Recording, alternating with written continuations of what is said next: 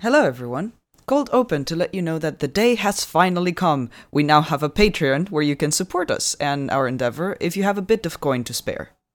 In return, you'll get some amazing perks like monthly bonus episodes, access to our Discord server, discounts on our merch store once it opens, and much more. Go check out patreon.com/so you think you can rule Persia, all in one word, for more details on how to join. Okay, and now let's get to the episode.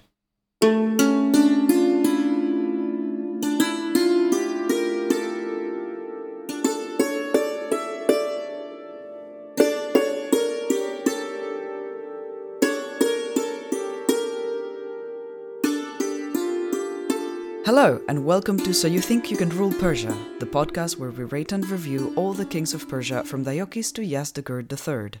I'm Serial, and my pronouns are they, them. And I'm Umberto, and my pronouns are he, him. So, hello everybody, and welcome to episode 38, which is the episode on Mithridates II. Will he be able to stem the tide of everything going wrong at the same time, or will he just be crushed under the infinite pressure that's bearing down on him? Serial, you weren't very optimistic last time.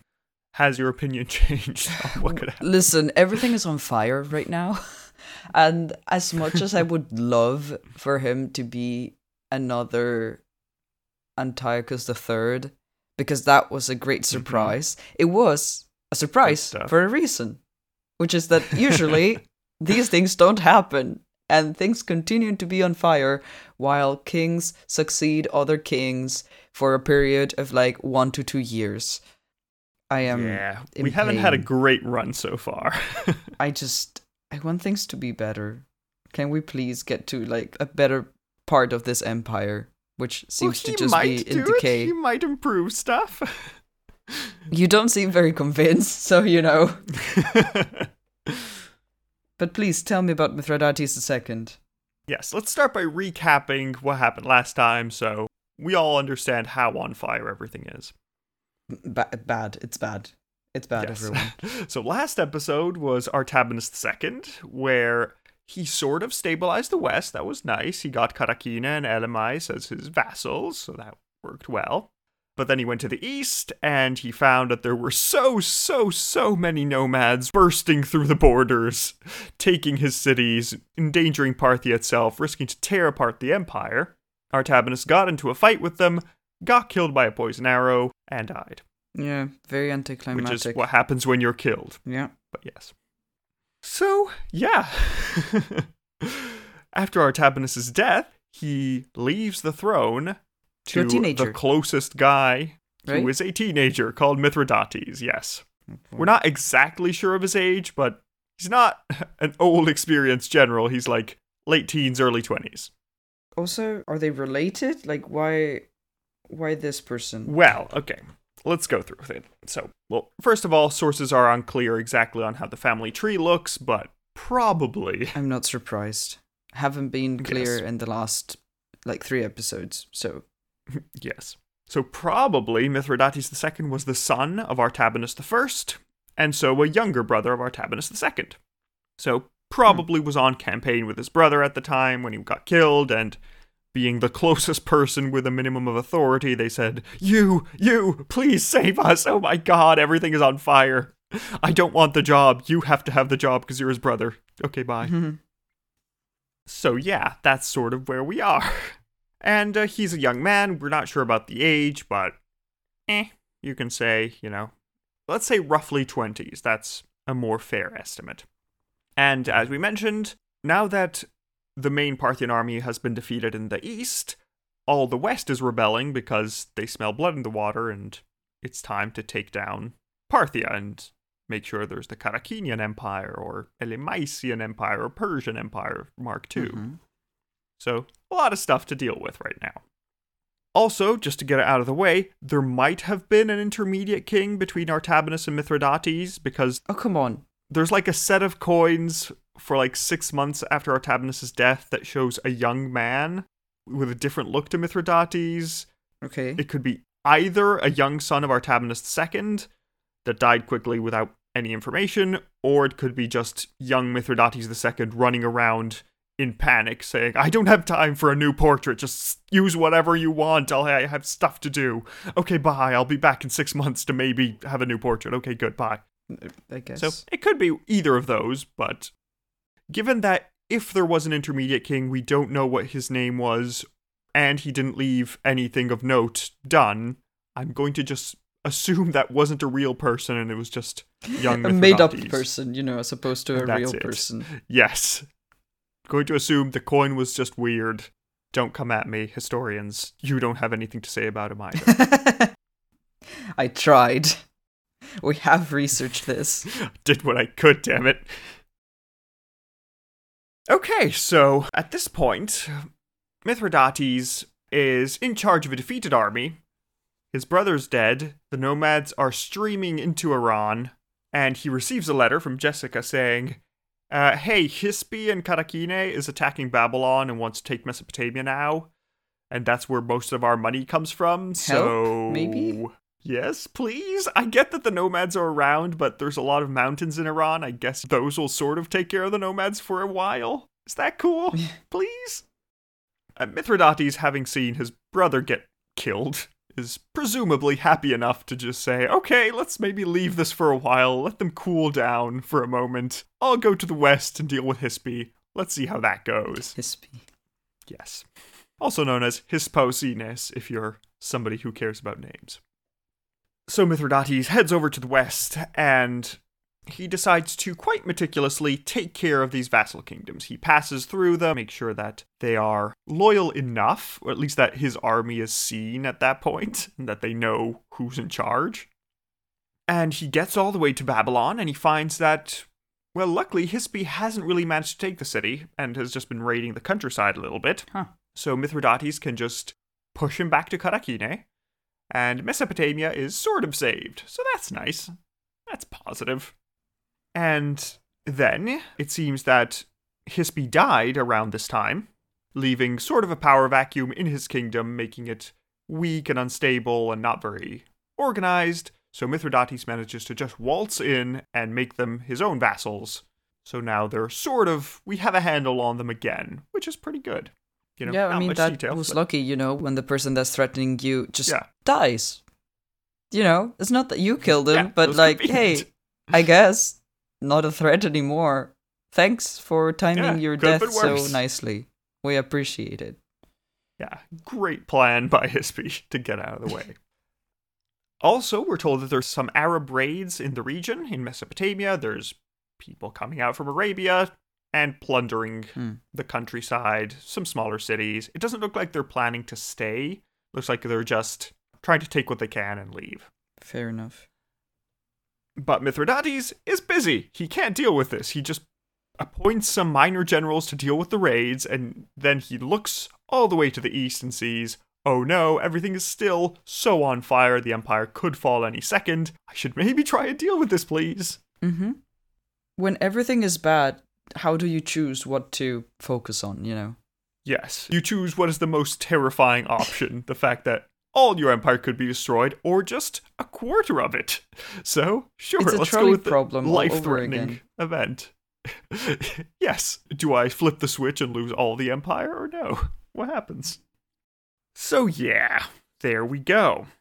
So Mithridates takes all the armies he can find, he scrapes together anything that can make sense, and in 119, he heads to the east to try and recapture the lands that have been occupied by the nomads, because, as we saw last time, they've been pushing into Parthia proper, and that risks separating the eastern and western halves of the empire, which means that one half would just fall off and be lost forever.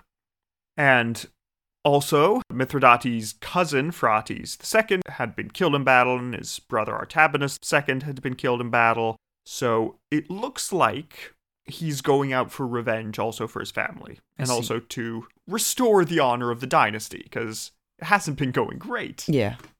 Surprise.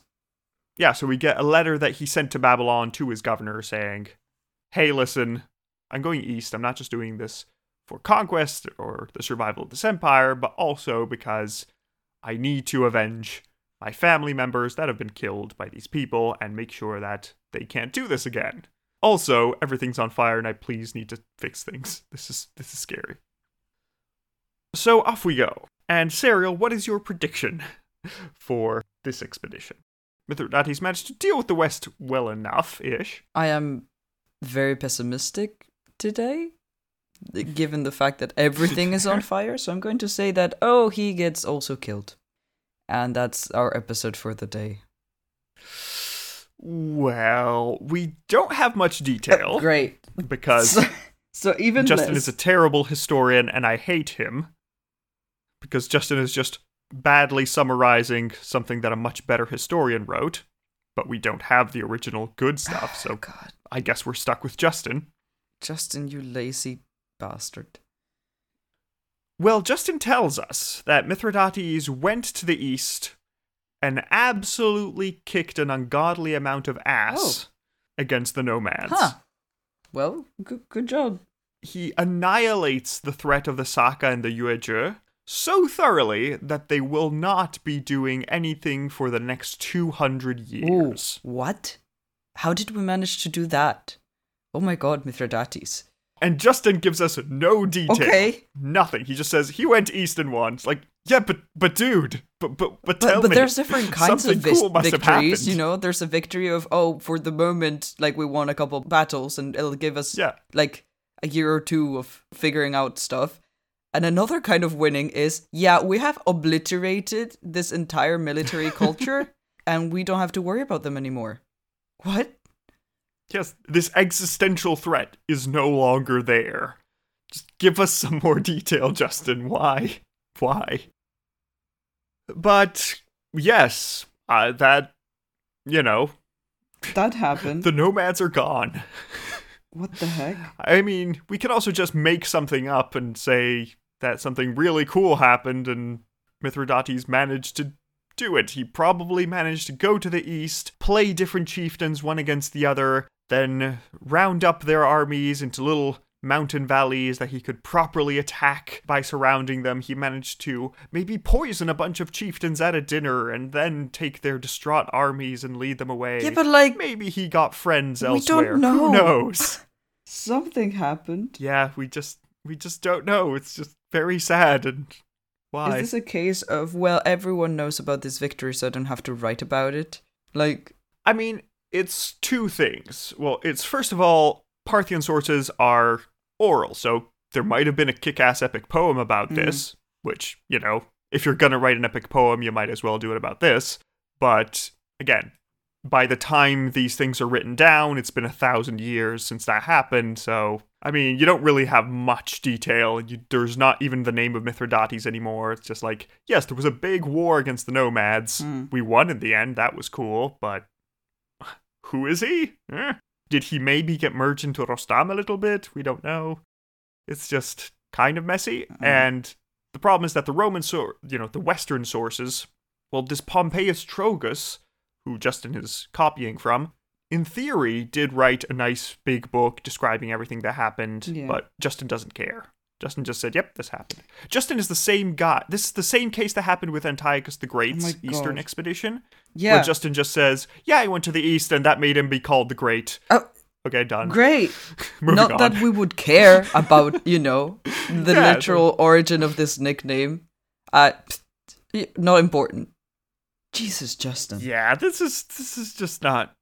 I don't know, my this dude. Is like this is problematic. Copying a Wikipedia article for class and not even bothering to copying what is already there that you don't have to research. It's just like, and then there was a paragraph about like some battle or other. Moving on.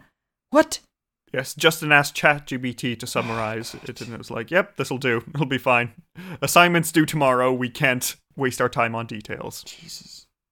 That is depressing, but the good news is that Mithridates II is also called Mithridates the Great. Well, I am very impressed. I wish we knew why. He is one of the two good Mithridates. Yes, we get more detail. Don't worry, but not on this. Okay.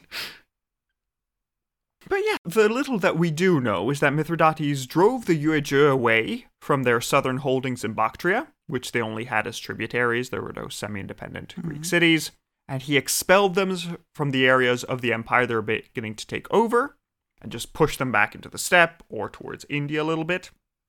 And at the same time, the Saka had started to settle in Sakistan in eastern Iran, which is eventually be called Sistan. And Mithridates just basically made them his vassals. He just said, okay, you can keep staying here. I'm not going to exterminate you, but please pay taxes to me and fight in my armies and don't kick up any trouble. Right. Which seems to have worked well enough. Apparently he defeated them so thoroughly that they said, yes, please don't hurt us. We know we killed 2 of your kings and asked for tribute from you and conquered some of your land before, but things have changed. Please, we're sorry. We're so sorry that we did that, actually. Sure would love to know more about that. Yes. Poor Mithridates. But yeah, these conquests give Mithridates a nice mountainous border with the steppe in Bactria and Sogdiana, and that's nice and easily defensible, and that also sort of explains why there's not going to be any serious nomadic threats in that area for 200 years, because, well, Mithridates has secured a nice border, the main nomadic threats are gone, and there we go. And it also looks like Mithridates may have made some advances into the northern Indus Valley. Just bringing us back to India for a while, which is always good. Back to India. Most of India. At this point, Mithridates gets a letter. Where do you think this letter is coming from, Serial? Is it the West calling? Being like, hey. No, it's not. Oh. Okay, so what did Jessica bring? Well, Jessica is saying, Mithridates, there's a visitor coming from out of the steppe. He's, seems to be a messenger of some sort. Do you want to greet him or something? Mithridates takes his 20,000 best horsemen. Okay. And charges out to greet this one messenger. A bit overkill, but okay. Bit overkill, but, you know, if you want to make a good first impression. Sure. It works Did out. Did Jessica know this person? You know, from the trade? Maybe. Might have been a different one. They don't have a Rexipod yet. They might in the future. Oh. Because Mithridates takes this messenger, brings him to court, and the messenger introduces himself as Envoy Zhang Qian from the Middle Kingdom. Mithridates says, no, Middle Kingdom, we're in the middle. You guys are to the east. That's not how it works. Yeah. We'll keep the Middle Kingdom name. You can be something else. What else could we call you? Like, we had a Qin dynasty? Is China okay? Okay, sure, China will do. You, Chinese messenger, what's your message? Okay, so like, just, yeah, no, let me disregard how you are naming yourself. I will give you a name. That is not good manners. Yes, that's where the name China comes from, because, like, yeah, I don't care. You're just tell me what your name is, people. Oh, I see, from the Qin dynasty. Yes. That's ridiculous. And that's why we get China and not Zhongguo, which is what they would call themselves. Well, the letter that Zhang Qian has is a letter from His Celestial Highness Han Wudi, ruler of China and son of heaven, that is saying, hey Mithridates, I heard you kicked an ungodly amount of ass in the steppe. Yep. I've also finished dealing with my nomads, the Xiongnu. Would you like to make a deal? Sure. We're entering a golden age for the Han Dynasty, and you seem to be stabilizing stuff. How about we trade? Wouldn't that be cool? I'm so impressed. Every time. Don't get me wrong, I'm so happy. My hopes were so low that this would go well. Yeah. There weren't many hopes. If Mithridates had failed, this is the end of the empire, but he did not fail. Damn, the stakes were that high. I mean, it makes sense. Everything was terrible, so... Oh, goodness. It was poor, yes. And, well, Han Wudi is saying, listen, how about we make this deal for trade? I take care of the nomads on my side of the steppe, you take care of the nomads on your side of the steppe, and then we can have this nice trade road going from China all the way to Mesopotamia and Babylon. He says, we could trade something, we could trade silk, we could call it... Oh, the Silk Road sounds like a catchy name. Okay, let's make the Silk Road. Is this the origin? Yes. The realization. So, yes, here we have China and Parthia joining together to create the Silk Road and make sure that, hey, trade is going to flow now from one end of Eurasia to the next. Literally, the spice must flow. Yeah, pretty much. And the great thing is that now this trade is going to move further west as well, eventually. And that means that Parthia is in the middle and has the most advantages out of anyone, because, they can trade easily with the east and the west. They can have people pay tariffs on it if they pass through your lands. Right. And overall, the most important part of the trade is going through the center of the empire. So that's going to make everybody stinking rich. Everybody is going to have a great time now. This is a great idea. Messenger from the kingdom of the of the Qi dynasty, Yes, those people. I know you said you have a name, but apparently we don't care. Again, terrible manners. If you've looked at a map, we're the Middle Kingdom. You have an ocean on your side. That clearly makes you not the Middle Kingdom. Thank you very much. I love that. Of course, the middle depends on what map you're looking at, but that is a good point. Yes. That they do have an ocean. If anyone's the Middle Kingdom, come on. So, there we go. And so Mithridates uses a lot of the old Achaemenid roads in the Parthian Empire as part of this trade circuit because, they're damn good roads. They're part of this ancient empire. They're just renovated, ensure that all the trade can pass through them, and is very convenient. Nice. So we have now an uninterrupted line of trade going from Babylon all the way to Chang'an in China, which is pretty cool. And also just to, dispel an impression you might have about the Silk Road. I don't know about you, but my impression was that it was generally people from one end just taking a bunch of baggage going from one area all the way to the end. Mm-hmm. But that's not how it usually happened. The trade route, you didn't have to go from the beginning to end of it. What you would do is essentially just use it to go from point A to point B. And then depending on how much money you have for guards and making sure your goods don't spoil or get ruined, you could go further and further. And, clearly if you're selling your Chinese silks just across the border, they're going to cost less than if you sell them all the way in Syria. But that depends on how risk-prone you are, how concerned you are with bandits or not.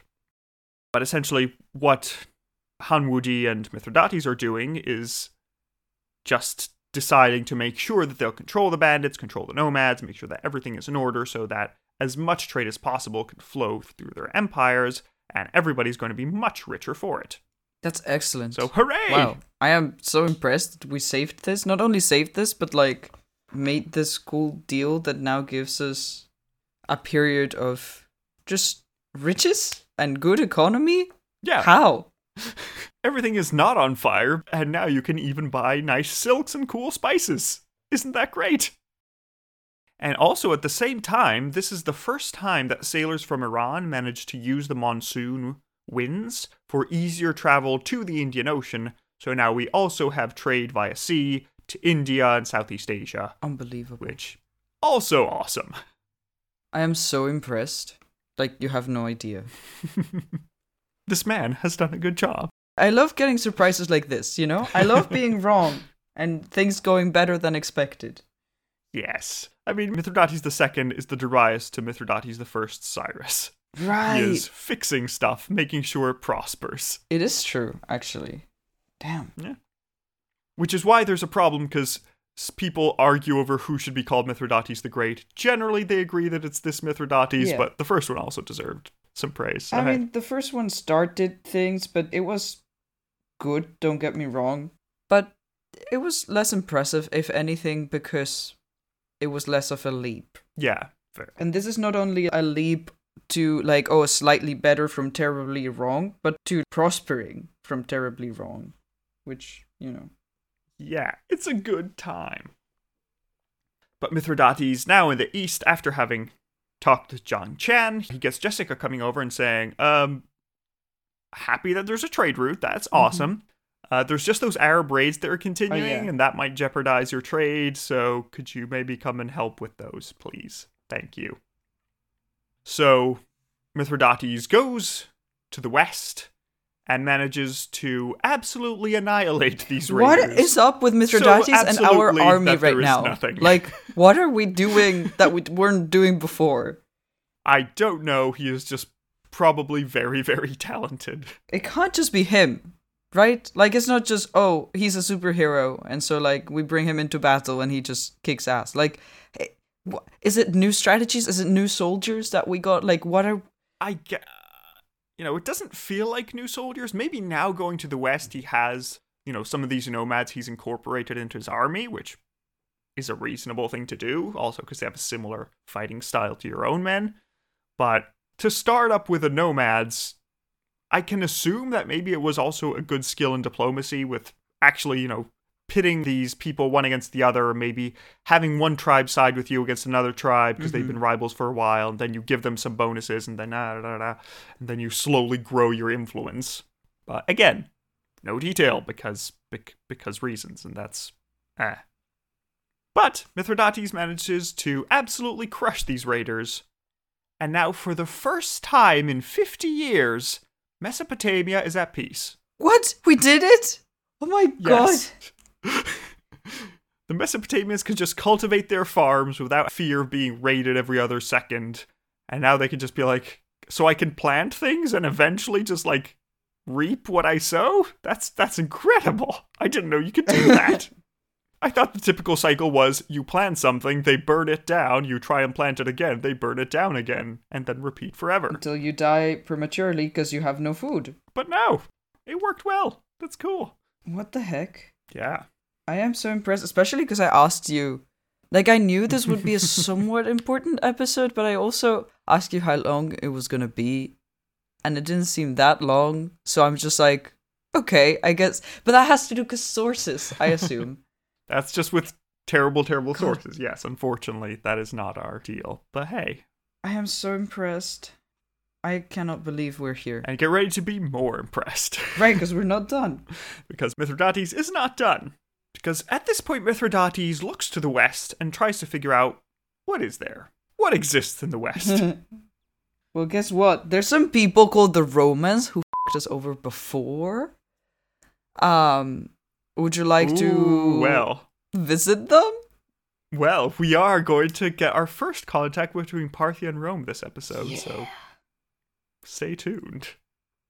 But first of all, Mithridates looks to the west and sees that there are two kingdoms.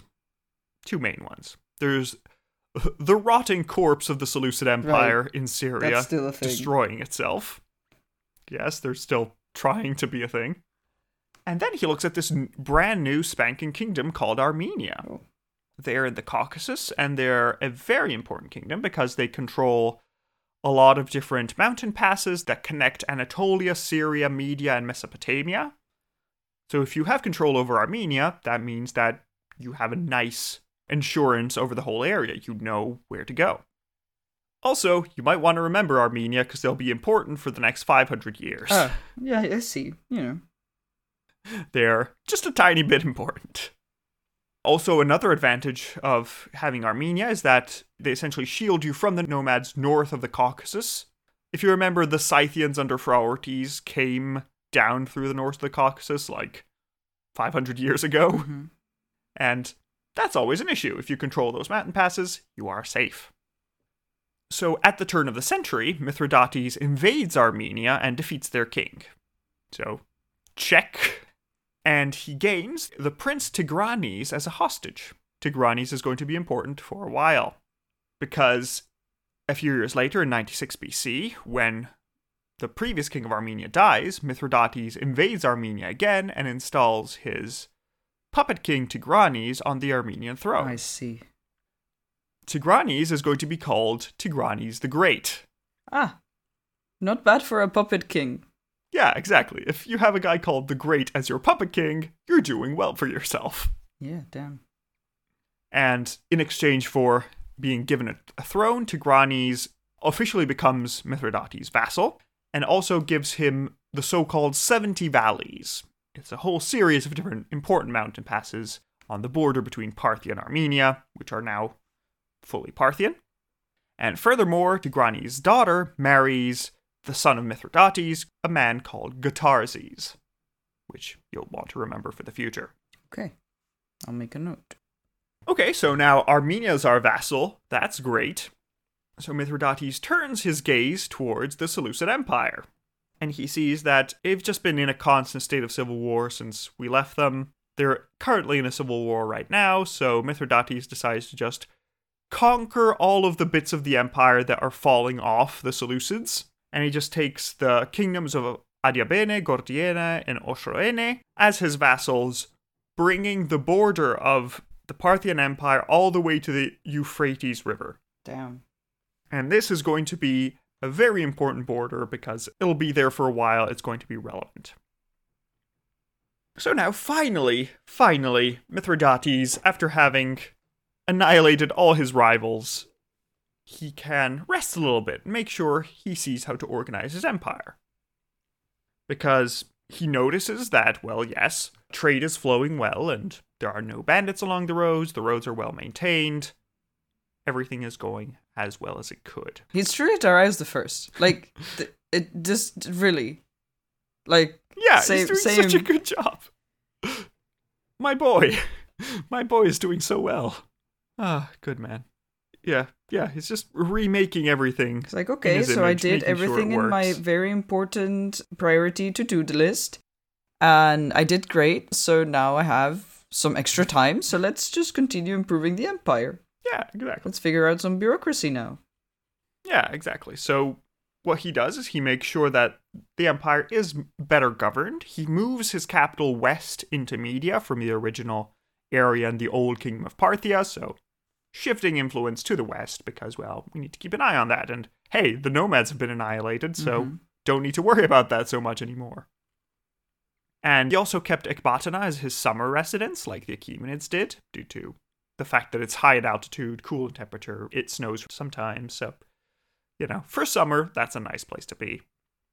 And Mithridates also finally reintroduces the title of King of Kings. Ah, let's go. And he recrowns himself, because Mithridates I had used the title, but it seems like it was something just only reserved to him and not his successors, because Phraates and the Artabanuses didn't use it. They were just regular kings, which, you know, fair enough. Yeah, I don't think we could call ourselves king of anybody at that point. Yeah, it was just like, we're scraping by. But no, Mithridates makes himself king of kings. Yeah, let's go. And make sure that he presents himself as sort of an inheritor of an imperial legacy. We're not sure how closely he identified as the heir to the Achaemenid Empire. It certainly wasn't like the main idea of Parthia to be the heirs of the Achaemenids. Yeah. But there are some hints that Mithridates is trying to show himself, you know, if not the heir of the Achaemenids, at least the heir of these ancient kings of old. Okay. Because remember Darius's Behistun inscription? The one where he says all the kings he defeated? Right. Yes, well, Mithridates carves his own relief next to it. Oh my god. Yeah, honestly, like, this is a man worthy of being Darius's successor. Like, this is when someone takes an old king's name, you know, it's like, oh, I'm going to be called Cyrus now. Like, this is what they hope to achieve. Yes.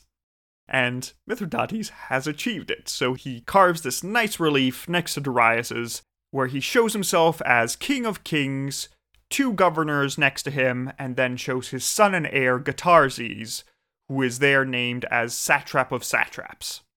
So, basically his vice king. I am so impressed. Like, I don't know what to say. I'm so happy that things are not on fire anymore. At last. Finally. Everything is so good. Yeah, and also just following his predecessors, Mithridates makes sure to present himself as the friend of the Greeks in his iconography, telling the Greeks, hey, you know, just because I've annihilated all my threats doesn't mean that I'm going to persecute you. Feel free to enjoy my new empire. Huh. Hey, did you see this new Silk Road I made? Wanna trade? Would you like to trade on it? Yeah. That'd be cool. And so he does that, but also he represents himself as an Iranian ruler. And for the first time in his coins, he does not have a diadem, but he has a new jeweled tiara that you'll be seeing. Excellent. Yeah, because which is a fancy new look. We have nothing to do with the Hellenistic Macedonian version of this, right? Like, why would we? We're just like a separate people, so he's decided to have this fresh new look. Excellent. But wait, there's more. Ooh. Because, as you mentioned so astutely last time, Rome still exists. Yeah. So what about them, huh? the Romans have been expanding ever east, and they now have a significant chunk of land in Anatolia. And they have several subject kings. You'll remember what happened under the Seleucids. There were a bunch of little regional rulers in Anatolia with their own kingdoms. Well, now they pay tribute to Rome. And hearing all of this, Mithridates is convinced enough to send an embassy to the Romans and make sure everybody understands which side of the Euphrates you're meant to stay on. Mm-hmm. So Mithridates sends an embassy in 96 BC to Lucius Cornelius Sulla. Ah, right. Which, yes, he is not dictator yet, but he is Marius's future rival, who at the moment is governor of Roman Cilicia, and was in charge of dealing with the kings of the area. And they decide to make a nice deal. So the Parthian ambassador goes over and says, how about this? Everything to the east of the Euphrates is ours. Everything is Parthian. Don't touch it. Don't try it, Romans. Not touchy. We've heard of what you guys are like. I'm serious. Yes. Don't try. We know you. We've heard tales. The Seleucids told us. The ghost of Antiochus III just... Yes, we had a seance. We know how bad you can be. Let's not go there, please. And the ambassador says, okay, everything west of the Euphrates, sure, do whatever. That's fine. But it looks like the Parthian ambassador messed up. Oh. We're not sure exactly how. It might be that the ambassador allowed himself to be treated as an inferior by Sulla, which made Parthia appear weak. Because according to Plutarch, Sulla had 3 chairs placed with him, and the Parthian ambassador was on one side, the king of Cappadocia was on the other side, and Sulla, who wasn't even a consul, he was just a praetor, just sat in the middle between these 2 kings as an equal. I see. 2 kings are representative kings, so that didn't look great. Another alternative is that maybe the ambassador wasn't meant to just give everything west of the Euphrates to the Romans. Mm-hmm. He was meant to say, everything east is ours, everything west is a gray area we'll deal with when we come to it. So, whatever he did, it seems that when the ambassador got home, he was executed for the way he handled things. Well, I mean, because I was thinking while you were saying, there's this ambassador, you can't communicate back to the king. It would take forever to get a message back and forth, which is why you send a capable person to do these things, but then you are very much making decisions in the name of a king that is going to affect the entire kingdom, or empire in this case, right? So, yeah, that feels like a tall order that if you mess up, you're not going back from and getting hired somewhere else. That's yeah. That's also why you might need to take this execution with a pinch of salt, because this matches very well with the Roman picture of Eastern kings being murderous and cruel pointlessly and saying, for the smallest insult, they'll just execute anyone. I mean... Because, look at me, I'm a scary Easterner. Smallest insult, I don't know if I would call it that. But yes, since we do not have many details, we don't really know why. Yeah, I mean, it could be that it happened, but it does also fit within the Roman tradition of how they paint Eastern kings. Yeah. So, we'll see. But Mithridates didn't really sit on his laurels of this negotiation, because he decided to strengthen ties to his neighbors. So he managed to strengthen his ties to the king of Armenia, Mithridates the Great, who was his vassal, make sure that everything is nice and stable there. And also he made an alliance with another king called Mithridates VI of Pontus, who was basically raising himself at the time as the main anti-Roman guy in Anatolia. Good, we like that. Yes, he made sure that everything was trying to kick the Romans out of Asia, telling them to go back to their own continent. We have this, please. And yeah, it looks like Mithridates at this time was just taking control of Cappadocia and Cilicia and the southeast of Anatolia, trying to kick the Romans out as much as they could, right now that they're dealing with the whole Marius being Marius in the West. This is the time period we're in. And now we come to the end of Mithridates' reign, the ending part of it at least, because this is when we dip our toes into the Parthian Dark Age, because this has been the period where we had lots of sources. Mm-hmm. Where we are going, we only have coins, Oh no. and we just look at the coins and say, he's wearing a slightly different hat. This probably means he went to the east. He's not wearing a beard. That's weird. Not sure why he's a king now. So that'll be what we're dealing with for the next few episodes. But don't worry, we'll be talking about what's happening with the anti-Roman coalition, so there'll be entertainment. Don't worry. So we can see an example of this during the end of Mithridates' life, because we have a series of coins showing up. There are coins of his son Gotarzes in Babylon in 91 BC. Okay. And they are roughly contemporaneous to some coins of Mithridates. So there are two theories. One is that Gotarzes rebelled against his father in his last years and either managed to kill him and take the throne, or he rebelled and then Mithridates eventually died, and then Gotarzes took the throne. Or it could be a more benevolent view, where Mithridates just appointed his son as co-king to make sure the succession would be smooth, and that's why we have their same coins at the same time. That makes sense. Yeah, it looks like it might be more the second one, because that it was more peaceful. Knowing Mithridates and... Yeah, knowing that Mithridates has done such a good job so far, it seems weird that somebody would rebel against him. And also we have a letter that Gotarzes sent to Babylon, where he announces that, my father died and I am now king. Okay. And that would be weird if he were rebelling. Yeah. Could make sense, but a bit weird. And also another thing that is mysterious, if it happened before or after Mithridates' death, is that there seems to be a rebellion in the east by the son of Mithridates I, a man called Sinatrukes, who tried to take the throne, but seems to have only had some minor influence in the east at this time.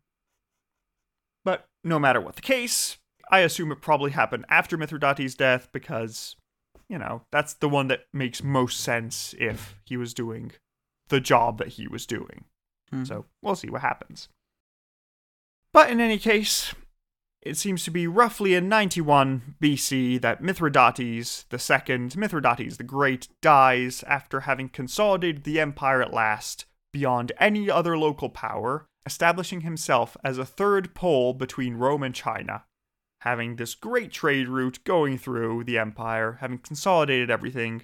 And this closes up the first phase of Parthian history, because up until now, it was not certain that Parthia was going to be the one to win in Iran and become the empire that would be here for a few centuries. After Mithridates II, we know it's Parthia. There's no other option. He's eliminated every other choice, and we're here to stay for a while. And that's it. That is the end of Mithridates II's life. Wow. What are your thoughts, Ariel? That was very impressive. That was really cool. Single-handedly took a crumbling empire and first solidified it, or essentially protected it from all the ongoing threats at the same time. Then consolidated it by helping the economy and having trade and agreements with other kingdoms. Then expanded it by taking back the things that the Seleucids were just, kind of losing at that point. Yes. And then also consolidated it even further by having some important diplomacy and relations and marriage. I also just economically, bureaucratically, everything is working now. So I'm just, what? Yeah. And he also At last secured a smooth succession so that things wouldn't crumble when he died. I am so proud. Yep. That's great. Everything is nice and clean Excellent. and done. Nice, pretty bow wrapped around it. This really is a king that does deserve the nickname the Great. I can see this. Yes. He is a good man.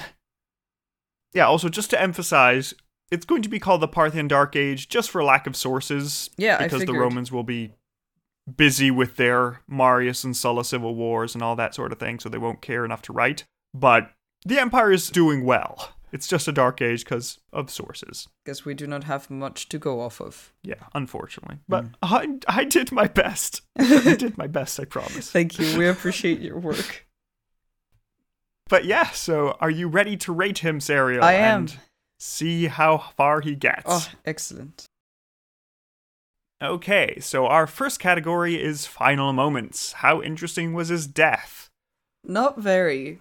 I'm just proud that he made sure that there wouldn't be a civil war when he died. That's important. But I don't think that yes. counts towards an interesting death. So No, it's not very flashy. We don't get any details because he dies at the beginning of the Dark Age, so he didn't really do anything that we can know. I don't know if you want to give him points for being the first king in a while to not die in ruins, but otherwise, pretty nice. I'm gonna give him like 1 point for the fact that he died when everything was nice and organized and stable. Just a token point. I think I'm not gonna. It's worth something. This is not an interesting death. I feel like it's also Fair the enough. only part where he's not gonna get any points. So it's fine. I think I can do that. Okay, I'll stick with a 1. So, with a 1 and a 0, we get a 0.5 out of 10 for final moments. Our next category is battle hardness. How good was he at war and fighting? Great. Apparently amazing. We don't know how, but Yeah, as mentioned, he kicked an ungodly amount of ass. He managed to annihilate the Eastern nomads. They won't be a problem for 200 years. You have to do something pretty significant to have something stop being a problem for 200 years. That's a lot. So he destroyed them, he conquered the East, maybe took a bit of India, conquered all of Bactria, made sure that was a nice secure border. Then in the West, he managed to stamp down on the last ambitions of Karakine and Hispi, make sure that they're not going to be a threat anymore. They're now just a small part of your massive empire. Let's just keep going. Incredible. Yes. He then marched into Armenia, took over all of Armenia, put his own puppet king Tigranes the Great as puppet king of Armenia, managed to get those lands. He managed to go against the Seleucids, fix a nice border on the Euphrates. He managed to ensure that there would never be, at least in his lifetime, or 100 years, a threat from the Arab raiders that were starting to attack Mesopotamia. He brought peace to Mesopotamia for the first time in 50 years. Downsides are that he didn't conquer the world, but frankly, can you blame him for it? I don't have any downsides. I'm trying to think why not a 10? Because so far, only 10s were Alexander the Great and Seleucus the First. Darius the Great got a 9 because some things didn't go great for him. Did we lose any battles? No, nothing was lost. So? The only downside, I would say, is the lack of sources. And we don't know the details. But the lack of, the only thing that we have in these very small sources that do not give us details on how the battles went is this was great, and now he's called the Great because of what he did. Also, these people don't show up in 200 years because of this. I feel like we can, we can agree that it went fine. Yes, I think I'll have to give him a 10. Yes, I agree. I would feel bad not giving it to him. He deserves it. He did a good job, my dude. So, I would say I'm going for a 10. Serial, are you matching? Yeah. Yes. Of course. Nice. If not him, who are we gonna give a 10 to? Yeah.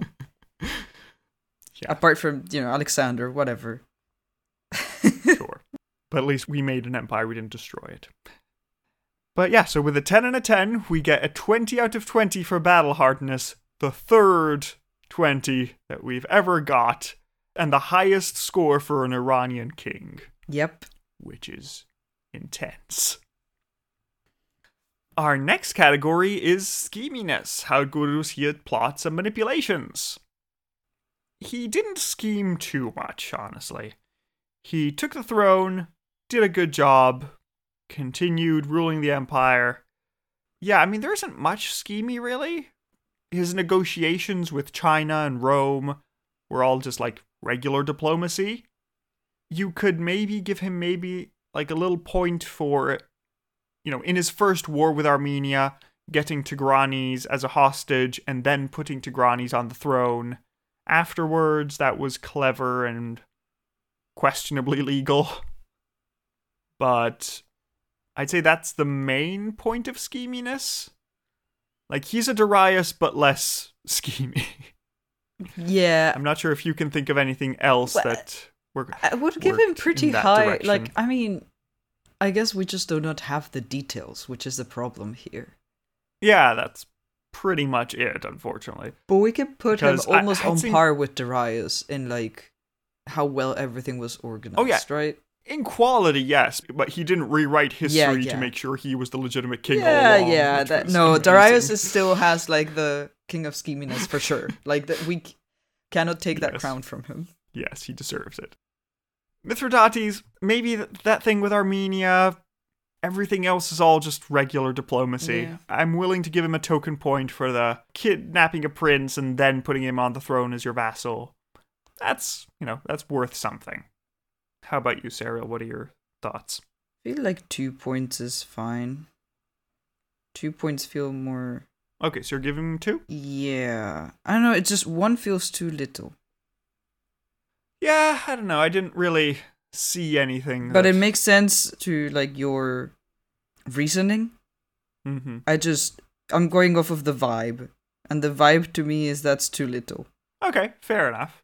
So we'll stick with a 1 and a 2, which make a 3 out of 20 for scheminess. Our next category is shock factor. How shocking was this man? He has some moments. He has his moments. First, not sure if you want to give it shocking points, but he took an empire from the abyss and made it into the hegemonic power of the continent.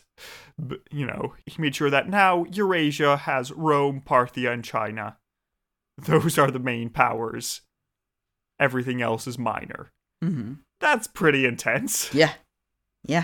Agreed. As shocking, you could say that he sent 20,000 horsemen to greet this one messenger. Which must have been a bit of a heart attack moment for him, but it worked out in the end. Mm-hmm. Shocking is that he did something so intense to the nomads that they disappear for 200 years. Yeah, we don't know what it was. Don't know what it was, but something happened. Something sufficiently terrifying happened. Another shocking is that he managed to... Well, you could say that he made a deal with Rome and then executed the messenger, the envoy, let's say, the diplomat, which, kind of uncool, but I guess. So he did that. I don't know if you want to put the fact that he, sort of the iconography where he makes himself king of kings and carves his own carving next to the one of Darius. That is such a power move. Hey, look! I love that. Which, strong. If you can pull that off. Yep. Mad respect. So, I wouldn't say it's the most shocking, but there is something there. Yeah. I guess it depends on how much you want to put the flexes. I guess. A little as bit. Shocks, yeah. I also just want to know what he did to the nomads. Like, what was that about? We don't know. They just stop appearing in the sources for a while. Especially because having no sources and having no details makes it look worse or, like, more intense than maybe it was, in the sense of, like, we don't, like, you can imagine anything, right? Yes, I mean, you could just read the Shahnameh and the war against the Turanians and just be like, yep, this is Mithridates absolutely kicking butt. Presumably. We don't know. We have no details. But hey, that's an oral source of fighting against the nomads, and it sounds cool. Mm-hmm. So, yeah, I'm not sure how much you want to give. So here's my split. I'd say a couple points for the annihilation. 1 point for the 20,000 horsemen charging at the one messenger. Another point for killing his own envoy. And I think that's it. I don't feel like I could give any more without the details, unfortunately. No, and also 1 extra point for the Darius matching. Yeah. So that would give me like a 5. I think because of the mythology of what might have happened and just what we've gathered from the little sources that we have. Sure, 5 seems fine. I thought it was going higher, but he wasn't, like, it was just good, cool decisions. It was shocking in the fact, actually I'll give it a 6 because it was shocking in the fact that I did not expect this at all. Like, what do you mean? Fair. The empire still standing and much better than it's been in like the past century. What? Yes. Oh, also, Serial, remember that I told you that this was the century with most successions, with most crises? Mm-hmm. Yeah, it's over. Oh my god, yes! We made it! We're free now. Made it out the other end of the second century. I'm gonna cry. We've been in the second century for the past 12 episodes. Now it's gone. This is not how things should go. But yeah, so shock factor with a 5 and a 6, we get an 11 out of 20. Unbelievable. Next category is Aaron Shine. How good was he for the Empire 10. in general and Iran in particular? A 10. Yes, Just a 10. fine. But let me list the reasons why he gets a 10. So, when Mithridates took the throne, the empire was going to be destroyed by nomads in the east and Hispi in the west. At the end of the empire, at the end of his reign, the empire is strong and stable. He has had a long reign. There are generations of people who exist and don't remember anything but Parthian reign now. And the Parthian reign they've had has been glorious. The empire extends from the Euphrates to the Indus. The Silk Road exists now. That's a thing. The nomads aren't going to be a threat for 200 years. We have trade with China. The Romans have recognized our borders on the Euphrates. We have Armenia. We have many tiny border kingdoms that have been taken from the Seleucids. The Seleucids are very scared of us. We've moved the capital to the west for its media, centralizing the empire. Mithridates is the king of kings. He is a friend of the Greeks. He is reestablishing trade routes, reestablishing cities, reestablishing himself as a full-on ruler of an empire. He has left a good, stable succession behind him under his son Gatarzes. He has not failed anywhere. Everything he has touched has succeeded. He's done it. There is nothing else you could imagine that would be better. This is the one little thing that Mithridates I was missing. Just ensuring that the empire works. So, I think no one will complain if we give him his fully deserved 10 and a 10, which gives him a 20 out of 20 for Aaron Shine. Something only achieved previously by Cyrus the Great and Darius the Great. Yep, that's what I figured. He deserves it. Honestly, Antiochus III would also have deserved it if the Romans hadn't come along. But, you know, you can't win them all. Yeah. If Antiochus III still got a 17, which is honorable, but yeah, the Romans messed him up, unfortunately for us. So, congratulations, Mithridates. 20 out of 20. Our next category is Face of Faces. What do you think this man looked like? I'm working on it. What does our King of Kings appear to you? Okay, so Serial has finished their drawing of Mithridates, and let's have a look at what they've cooked up for us. Ooh! That's strong. I love it. That's, ooh, good. I had to figure out how to, portray this greatness. Strong. So. Yeah, nice. Let me set the scene for you, listeners. What we have is a globe showing Eurasia, there's Europe in the west, the rest of Asia in the east, as it normally is. I didn't change the geography for my drawing, thank you. Yep, that's good. And then there's a sky full of stars with auroras left and right. And well, the auroras represent the silk and the spices from the trade. Good. Silk and spices, of course. And in the middle, we have Mithridates in his traditional Parthian garb. He has this nice shirt with a belt holding everything together. He has a necklace at his neck. He has a nice beard and mustache, very well-groomed man. He has a nice jeweled tiara on his head.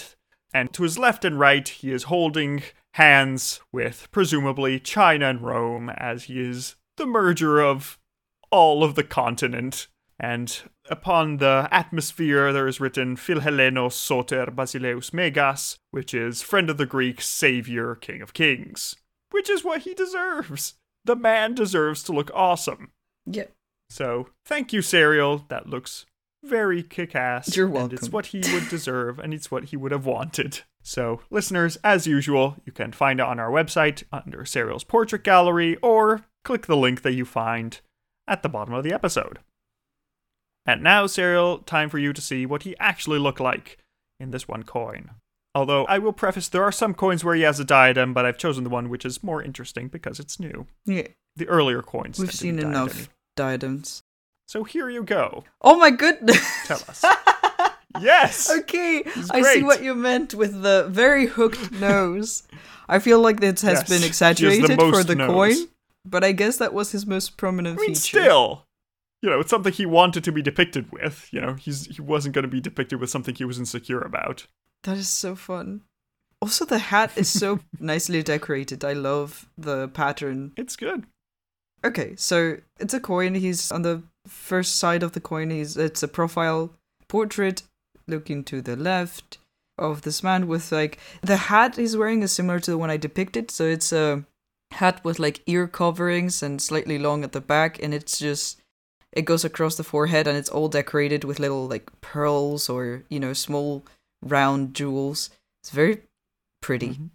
It has decorations in the shape of flowers and such, and he's also wearing some decorated robes, also have some kind of jewels on them. He's got a very protruding hooked nose that is has a very interesting shape. You'll have to see the coin to see it. And then a pointy beard, kind of like the one I drew. So, it wasn't that off. Yeah. And then on the other side, there's a depiction of him full body, kind of we've seen before, with holding a bow, I assume. Yeah, it looks like and dressed in the same hat and some tunic, shirt, outfit and pants, and it's surrounded by text, which is carved in a really fun way. It's all filled with little dots. I don't know if that's just part of how the coin was minted. I'm not sure why that is, but it looks fun. I like it, yeah. But it looks very cool. I like this. This is very interesting. A very interesting portrait, a bit different portrait. Yeah, I think it's nice because, his face is very nice and memorable. Yeah. It's cool. Whenever I see a coin, it's yes, Mithridates. It's this guy. That's who you are. Yes. Very, unmistakable. Yeah, I like the addition of the jewel tiara. That's fun. That's a very intricate coin design. Oh, yeah, definitely. If you look at its size, it's your thumb, which is very, very detailed for its size. So love this. Cool. I really like it. Yeah, I'm going to go for 8. 8, I know we said we were a bit bored about of coins and such, but this is a different coin, so I appreciate that it looks... Yeah, it's slightly different. It has its own look. I feel if I saw his face on a coin, I'd be oh, it's this guy. I would be able to recognize if I saw a coin. Yeah, it's memorable enough. It's not the millionth coin that's the same, but it's because with the other guys, I'd be oh, I would need to call an expert and be who do you think this is? But if I saw this coin, I'd immediately be oh, this is a Persian Empire Mithridates coin. Yes. So I'm going to join you with an 8, and an 8 and an 8 gives us a 4 out of 5 for Face of Faces. Fun. Our next category is lengthiness. How long do you think this man reigned? From the empire's on fire, oh no, to everything is beautiful. Honestly, I guess way longer than I expected. But now I do not have a reference of how long that might have taken. I'm going to say... We didn't have that long of a reign usually, right? We had the longest with our first king, which was a bit out of the... Our past reigns were 4 years, 1 year, 5 years. Well, that doesn't count. Yeah, Mithridates I ruled from the start of his reign about 30 years. Okay. Yeah, I was going to go with 20, but I don't really know. No, because he started as a young man, and then he just died, I assume, of old age. I don't think he died in battle. So, yeah, maybe more 30 years at least. Well, Mithridates II, Mithridates the Great, ruled 31 years. Hey! I'm surprisingly good at this. From 122 to 91 BC. You can add that skill in your transferable skills. Can estimate reigns. So, there we go. That gives us a total of 3.1 out of 5 for lengthiness, the longest reign we've had since Antiochus the Great. I mean, are you surprised? I don't know. Not really. And so at last, that leads us to the final score, which is a total of 61.6 out of 100, which makes Mithridates the Great our 5th highest scorer, just under Seleucus I and above Artaxerxes III. Amazing. So, he has done a good job. Yep. The main downside is that he's not a horrible, schemy monster. Which, how Like much Darius. of a downside is that? Yeah, if you're living in his time, pretty awesome. I mean, he beat Cyrus. Amazing. Which is I love my this dude. guy. Excellent episode. He deserves a lot. Which means that our next question probably has a clear answer. Is he glorious enough? Saving the empire enough? Foundational enough to be called a Shahanshah? Or did we just forget everything and call him a Shahanah? Of course he's a Shahanshah. Are you kidding me? Like, if he Yes, doesn't get it, then he who is. does? Yeah. It's excellent. There's no argument to be made that he does not deserve it. He is fully a Shahanshah. He can go to the Paradise Gardens to, meet Darius the Great and, be like, hey, I did what you did, but after. Yeah. And he can meet his predecessor, Mithridates I, and say, your successors almost destroyed the empire, but I fixed it. Don't worry, it's okay. It'll still be around. Yeah. It was difficult there for a minute, but we figured it out. Yeah, worked out. So congratulations, Mithridates. You are truly Mithridates the Great. And that leads us to the end of our episode. So thank you for listening. We hope you enjoyed this episode where things actually went well for once. That was cool. And if you are interested in, supporting us in general, as we mentioned earlier, we have a Patreon, patreon.com/so you think you can rule Persia. And there you'll be able to listen to stories of the people around here. If there's some names that you thought were interesting mentioned throughout this time, those can be proposed. There can be episodes on them. That'll be fun. Come join us. We're nice people. And if instead you'd rather not give us money, you can also just review us on your podcast app of choice and tell people, hey, they exist and they talk about cool people. Go listen as well. So we appreciate all kinds of support. It's always great. And so without further ado, you can join us next week to figure out how the empire continues after Mithridates, if it keeps working or if it fails. But for now, we hope you have a nice week, and we'll see you next time. Goodbye. Goodbye.